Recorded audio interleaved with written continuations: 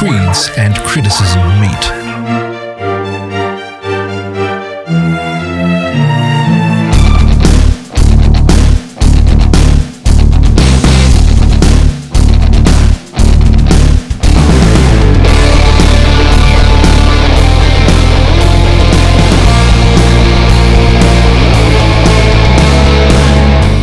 You're listening to the Split Frame of Reference podcast.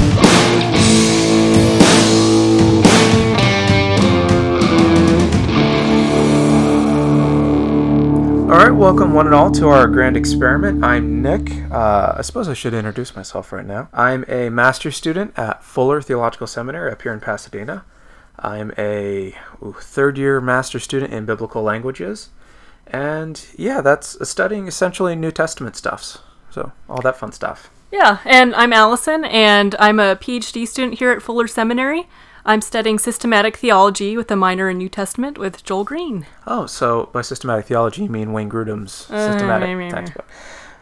So our podcast will cover, today at least, gender theology, but... overall, we want to cover topics such as eschatology, what it means to be human, other nerdy topics, maybe some apologetics. Stuff that covers a wide spectrum of issues in current evangelical theology and stuff like that. Yeah, and some things that maybe were issues before, like slavery and some of the weird scriptural arguments and twisting that went on to try to get that. Right, but before we get into that, Book Corner, yay! Book Corner was something that Oliver Crisp in my first quarter here at seminary did. It was essentially he'd bring in like 20, 30, 40, actually 60 pounds of books one time, set them on his table and basically tell us why these things are worth reading, why we should own them, or in some cases, really funny instances, why we shouldn't own them. And so I'm in a directed study with Tommy Givens here at Fuller, Professor of New Testament, and our topic, or our class this quarter, is on eschatology and Second Temple Judaism and Paul. And so we decided that we should read a big book by John Barclay called Paul and the Gift, which essentially, and I'm going to just quote from this because I think this is really awesome, and essentially the book is about the multiple meanings of gift in Paul, but also in Second Temple Judaism and the Greco-Roman world. And by that, essentially, it's 500 pages on what gift, or charis, or grace, means in Paul and in the surrounding world around Paul, and the implications that has for Pauline theology, for anthropology, what it means to be human, what state the human person is born into, what she has to go through, and it specifically talks about the Christ event or the Christ relationship we have, whether or not what it means to give a gift in the ancient world, and if that includes social benefits or if that includes mutuality or reciprocity and stuff like that. So yeah, I'm going through that right now, and it's a lot of fun. It's $70, but it's a wonderful book.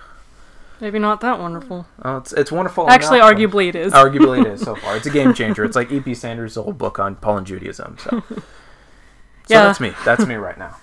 Yeah, I'm doing a directed study with Joel Green, and I'm reading a couple books. I've read some by Van Hooser, but something that's kind of a bit new to me is theological interpretation of Scripture. And it's new and it's not, because it's essentially what the early church did, and it's what Christians everywhere now do, just in a less structured way. Is it even something we're aware of half the time, you think? No. Oh, okay.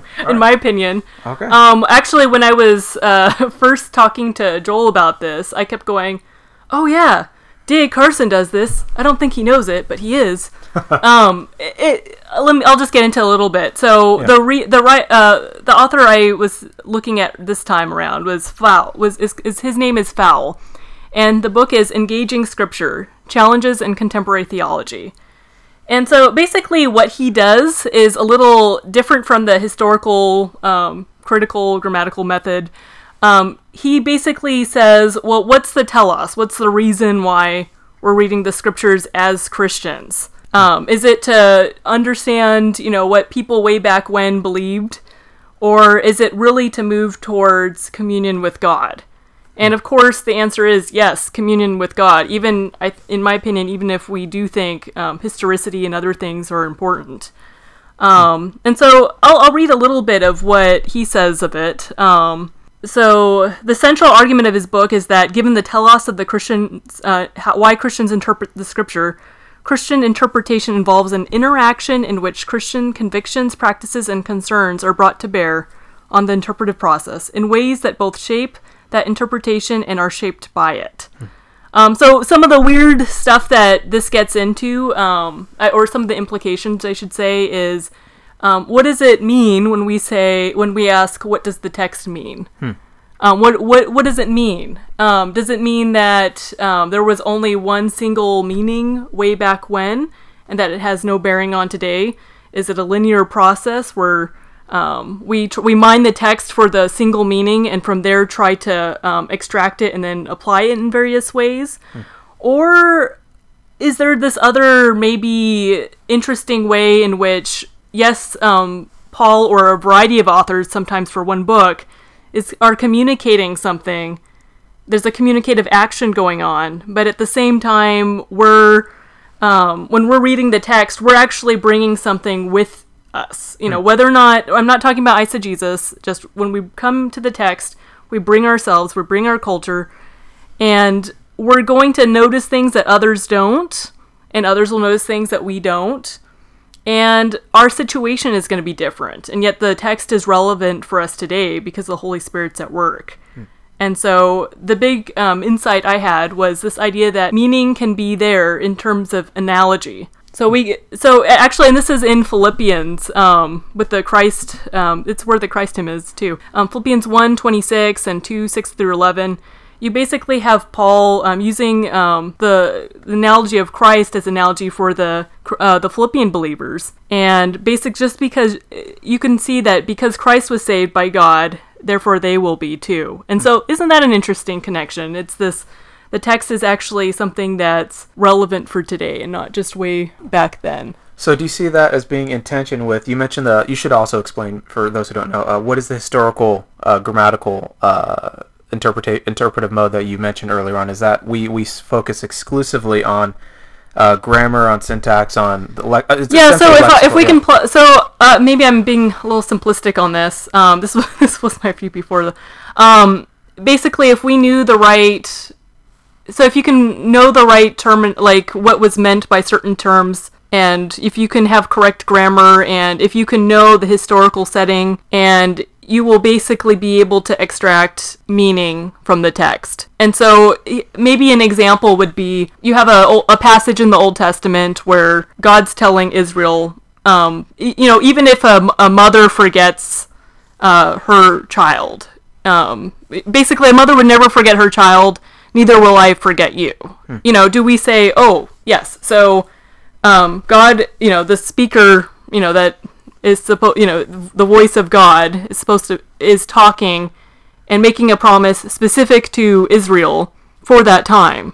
And you only isolate that context. And of course, if you're not a believer, you don't think this is really God talking either. But this is something only something made a promise for Israel then. It's not so much something that's applicable now. So in the church, maybe we might say, maybe I'm going through something, and maybe I've been abandoned by a parent, and yet God's not going to abandon me. So, that's a connection I've made that's not there in the text, but it is. I've drawn something by analogy. And so that assumes, in sense, historicity, but not that historicity is codified or concretized in a specific instance. It's essentially a wind that keeps on blowing, blowing, and blowing. It's not something that just remains static in the past. Yeah, that's the sense I get of this viewpoint, and I still have some studying to do, and I don't agree with everything Fowle concludes or all of his analogies. I don't think they're all good analogies that he makes in his text, and I won't go through those. That's another subject.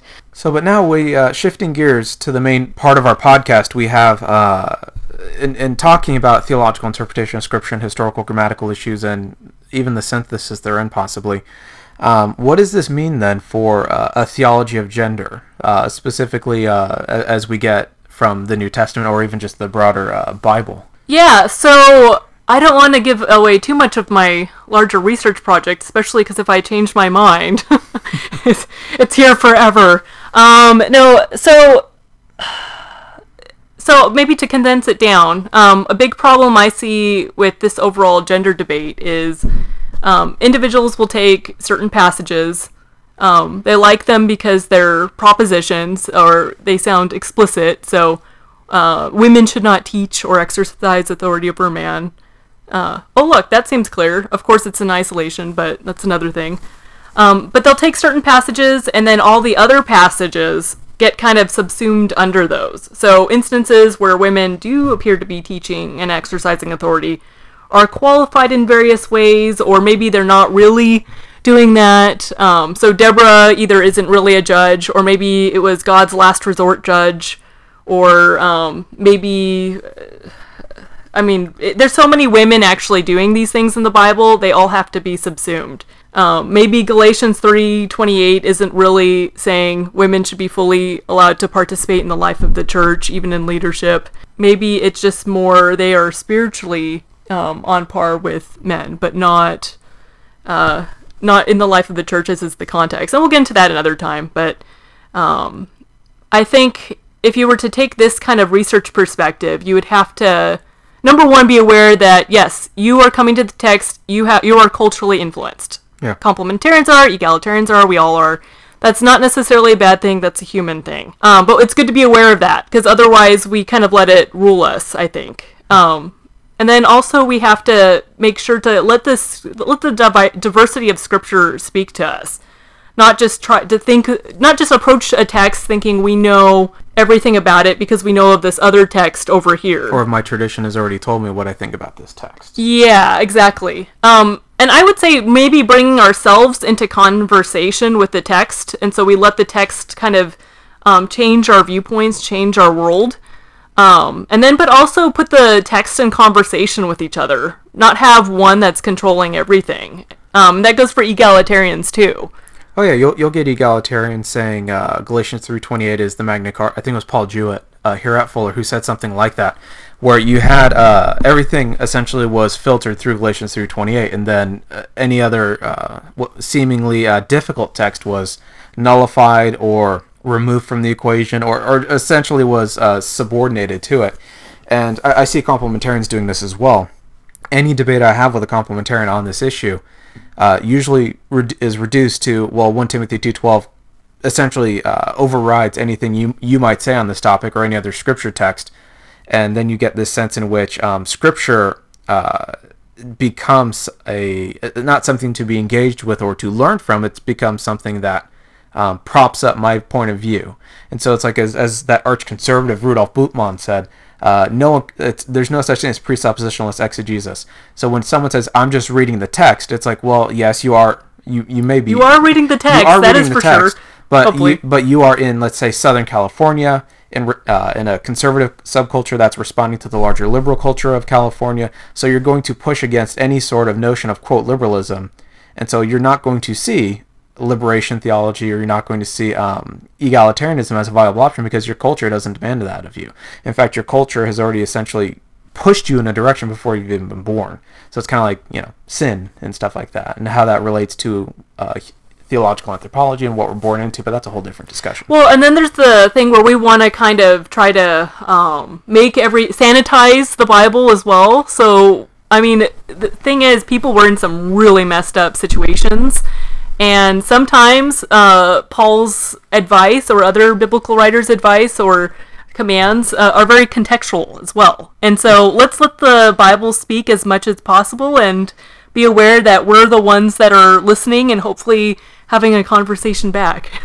Yeah, and not shutting off conversation with other Christians who think differently. You have such a diversity of views on this. You've got people that like your old professor, Grant Osborne, egalitarian in the church, complementarian in the home. And so there are a range of viewpoints that people come with. If you're in a progressive denomination, women in ministry is going to be normal. And if you're in a conservative denomination, not having women is going to be normal. And so often the issue is not what does Scripture say, but what is normal to me. And that becomes problematic because we don't see the text at that point. We see what we want to see in the text, and we essentially prioritize. And Bible translations have a lot to deal with this as well, but that's in its own self another debate. We're thinking we're gonna go through a lot of these passages, do a whole podcast on each one. We'll do all the ones that we'll do the ones everyone wants to know about first, like 1 Timothy 2:12. Like, people are so horribly distracted while talking about anything else. So we'll cover that one first. And and then maybe we'll do 1 Corinthians 14 or 11. We'll do Ephesians 5. We'll go into Genesis. We'll go into lots of the egalitarian passages. And maybe we're thinking too, we'll go ahead and cover passages that I don't know of anyone as a whole who's covering these. Maybe more obscure ones where you have warrior imagery mixed with birthing imagery for God. Lots of interesting things that are out there, but... And also just different hermeneutical issues that arise when you have, like you said, the historical grammatical issue of we would say pure lexicography. The words mean one thing and one thing only, and that's it. Versus a sole theological interpretation. And egalitarians tend to be both. Philip Payne is a lexicography kind of guy. Evangelicals generally take, I think, the historical grammatical method now. It's with our own little slant, but yeah. It's one of those things where words do have a range of meaning, though, and again, there is context involved, but I mean, you are, for the most part, understanding my words that I'm speaking right now, but if I started substituting random words that don't really make any sense for, like, car, said, one, that's gibberish I just said. So, let's not go nuts with deciding a word means whatever we want it to mean. Oh, yeah, a word can mean several or many things, but it can't mean everything. And same thing with verse, same thing with an author, same thing everything. They can mean a lot of different things. But it's not as if they can mean quite literally everything or anything. And I think Scripture itself seems to contain that sort of recklessness, I think, with the biblical texts. Yeah, and so, some things get confusing, I think, just because we're English speakers. And so certain things seem obvious in the text when we're reading it in English that maybe wouldn't be so obvious to others. Headship is a very English concept. We use the word head to mean leader all the time. We don't even know we're using a metaphor most of the time. Now, when head is used as a metaphor in the Bible, particularly in the New Testament in Greek, I would say they're not thinking leader first. And so that's going to change your interpretation if you think these passages are talking about the man being the head or the leader over the wife, when maybe Paul's talking about something completely different, which we'll get into once we cover that. Yeah, and 1 Corinthians 11 is probably the most difficult section of Scripture, I think, in the Bible. And so exercising extreme care, extreme precision with language helps us, and that's where the historical grammatical issue comes in, where we can narrow things down. It's a way of kind of trimming away a lot of the crap that we've attached to these sorts of things. But then language can only take you so far. Language can't tell you what something existentially means, what it means on a different plane. It can't, and so it doesn't tell you exactly. It can't build your relationship with God. No, it can't. Surprise, surprise. So I can look at, Christ is the mercy seat in Romans 3. That means absolutely nothing to me because he's talking about an old artifact in the Old Testament. But if I look at it in terms... But is that what it means? Well, no. If he's referring to Christ as the mercy seat, as the hilasterion, that carries a lot more meaning than telling me, oh yeah, that means an ancient artifact that's probably dust right now. And so there seems to be a great symmetry between these things that I think on any issue, whether it's hell, theological anthropology, inerrancy even, which could be an interesting topic. How do these two relate with the authority of Scripture? But that's that, yeah. Yeah, so, let's do this. Since we're doing a general podcast this time around, and we'll go into some of the specific verses maybe a little later, next podcast. Nick, why egalitarianism? Why egalitarianism as true? Why is it true, or why? Yeah, just tell them a little bit about your journey, and I'll tell them about mine. Well, I was raised in a very unspoken complementarian setting. My dad was very much described it as I think called it benevolent headship or benevolent patriarchy, whatever the term he used. He's probably joking a little bit. I think so. I think it was mostly joking. My mom would have smacked him if he said that in front of her. But for all intents and purposes, at that point, spoken complementarianism, but largely functional egalitarianism, albeit with some hiccups because no couple's perfect, and we know that too, and every couple knows that. Your church is very complimentary. My church setting, the fundamental subculture I was in, there's no way a woman would have. I mean, we didn't even have women ushers. Like, it was that kind of thing. And so coming at it from that angle, I was already predisposed just by my culture to be opposed to any sort of whiff of feminism. It didn't help that, political correctness was taken as something where if you say something that made a woman mad, you're doing something right. And if you were saying really offensive things and getting people mad, you're doing somehow the Lord's work. And that sort of thing. I mean, political correctness is great, provided you know what you're actually doing with it. South Park does it really well.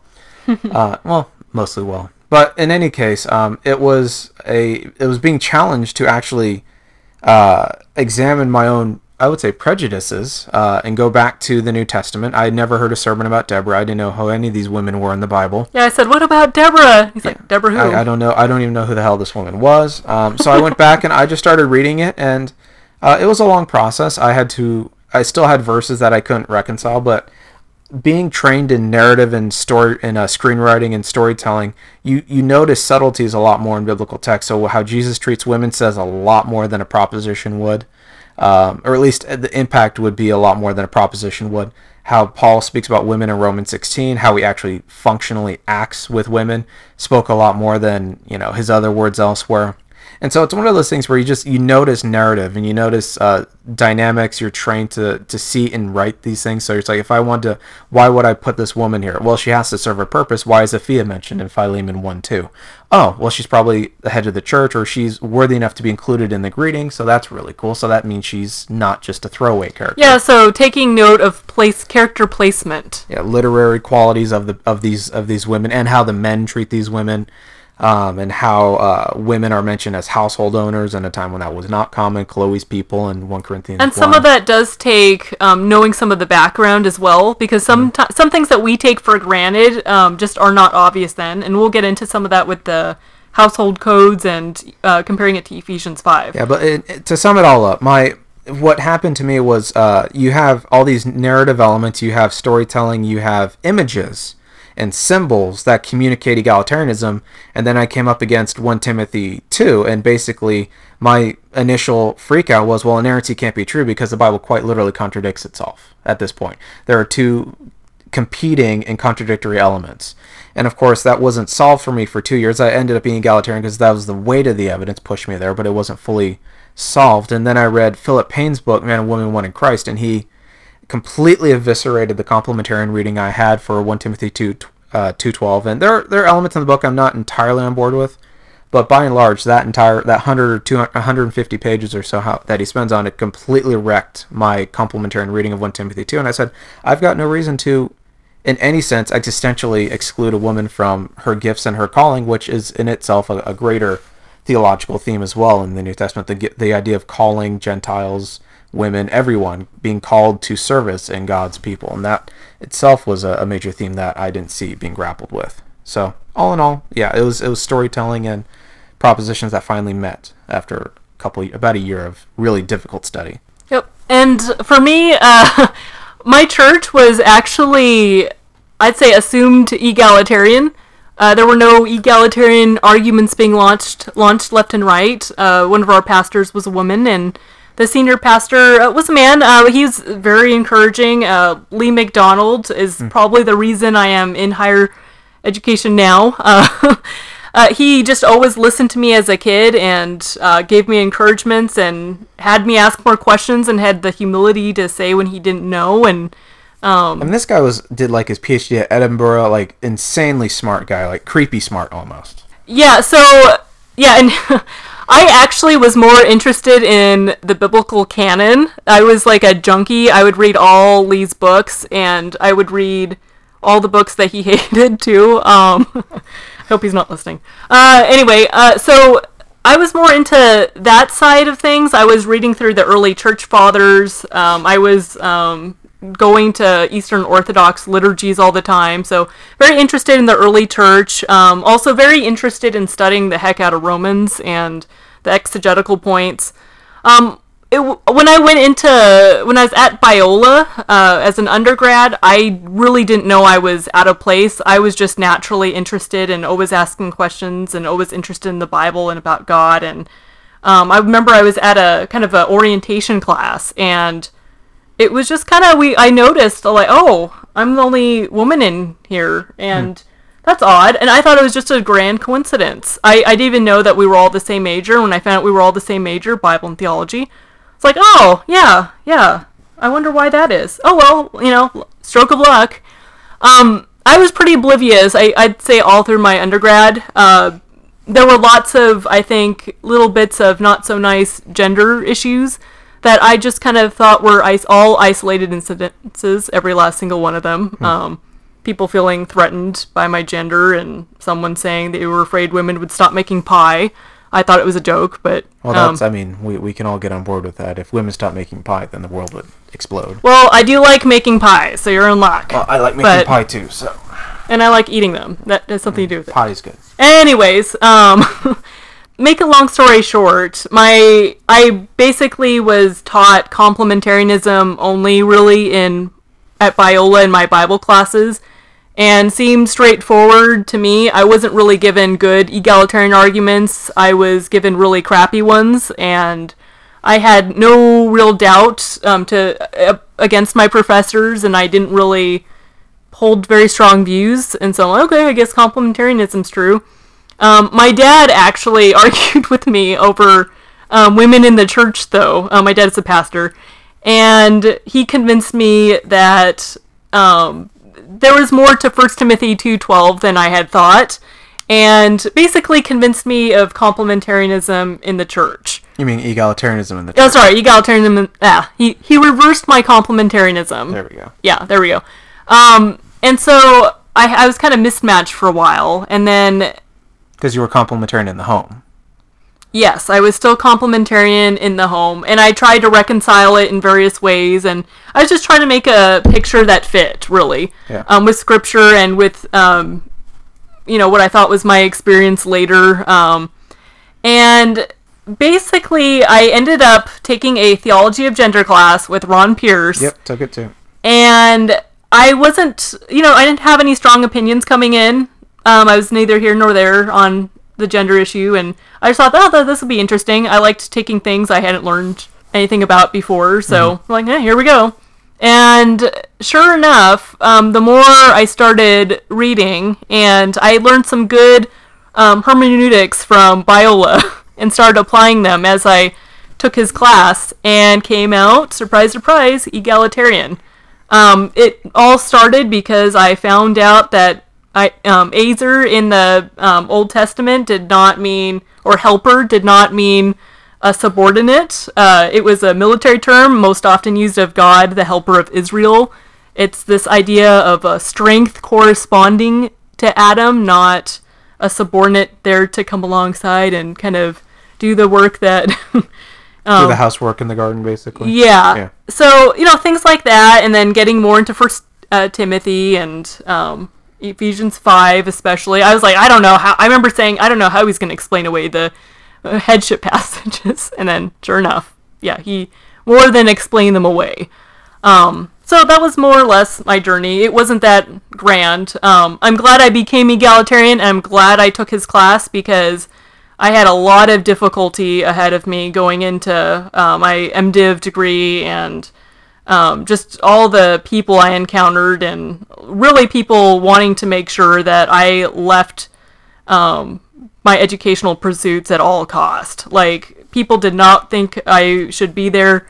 They were horrified and scared that I would become a senior pastor, even though I wasn't even thinking along those terms at the time.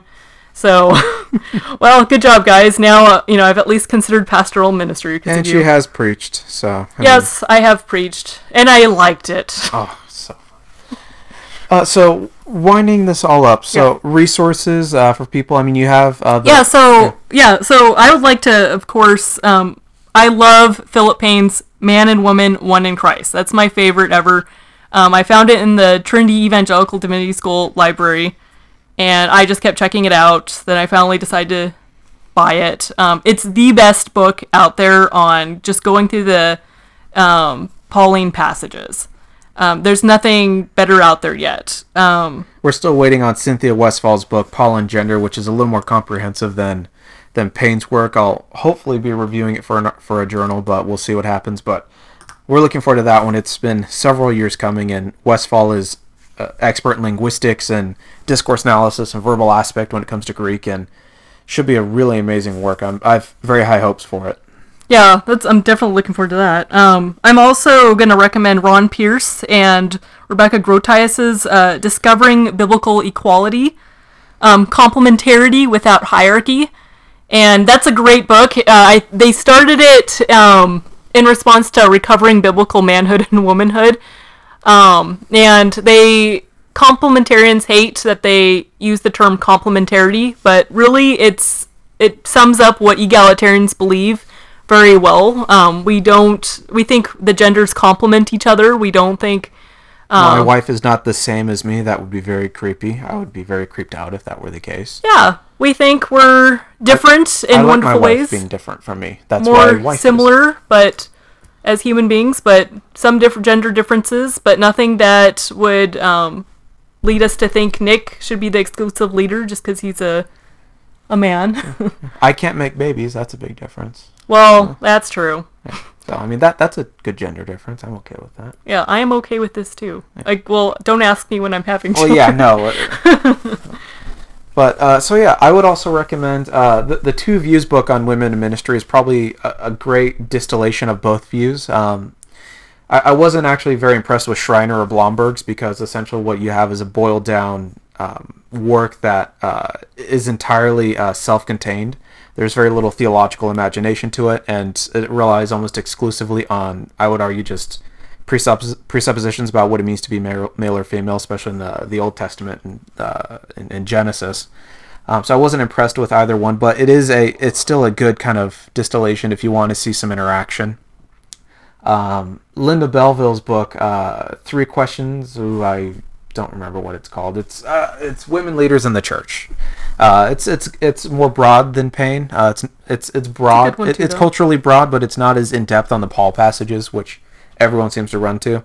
But it's a good one. A good blog also is the Junia Project. Yes. For real good stuff. Gail and Kate are amazing and all that. So. Yeah, and something we've been noticing as of late, and I'm not going to name any names, but it seems like there's a lot of people out there now that they have egalitarian-ish beliefs, but they're really kind of more syncretistic with maybe some of the I'd say new cultural developments in the secular world. Yeah. And that just has not been egalitarianism for the longest time. And so I would, if you are interested in this issue, I would take the time to just find the quality folks that are taking historical positions on Christianity and have thoroughly egalitarian understandings of gender that go back to the 19th century feminists. Yeah, pioneers like Sarah Grimke, Catherine Bushnell, who wrote an entire book, God's Word to Women, which the way she argues sounds pretty fundamentalist, actually, in the old school sense, fire and brimstone kind of style, but as committed to the authority of Scripture and arguing against what she perceived as abuses in translation. So it wasn't as if she was underwriting Scripture. In fact, she's following the Reformation principle, reformed and always reforming, going straight back to the authoritative, inspired Word of God. And I think at its heart, that's what all egalitarianism is going back to what Paul and Jesus actually said. And I'd say, before we close up, just to summarize, for us, egalitarianism is about mutual submission. So it's not about a zero-sum, if I win, Nick loses, if Nick wins, I lose, yeah. Or only one of us can have the last say, or only one of us can be the leader, otherwise the whole world will fall apart. I don't think the real world, things aren't that simple, let's put it that way. And we believe that I am called to submit to Nick as his wife, and that Nick is called to submit to me as husband. We had this even in our vows, so we feel very strongly about this point. Yeah, I mean, if you're fulfilling the vision of the New Testament, I don't see any problem arising from this. In fact, I see it as a full outworking of what the New Testament vision is for male and female in marriage, and also as for single women and men too, is living out your gifts and your calling that are given to you exclusively by God. And also, if you're married, living your life as not having authority over the other person, but self-abasement, emptying yourself in love for the other person. And if you're doing that, then the last thing I have on my mind is I got to have the last word. I have to be the authoritative role in this, or I have to make the tough decision, or I have to do this sort of thing. It's like, no, we're team. And I think a lot of complementarians actually in practice embody this. And I think really it's a Christian idea that we're supposed to give deference to one another. We're supposed to love others as much as we're supposed to love ourselves. Bearing one another's burdens and love. Yep. Yeah, and egalitarianism applies it to gender in the fullest way. And so I think that's a good way to leave off, and we hope that you'll join us for the next one. We'll probably go into, how about 1 Timothy 2:12? Yeah, that's the one that's probably going to be copied and pasted on this post from someone who didn't like what we said. So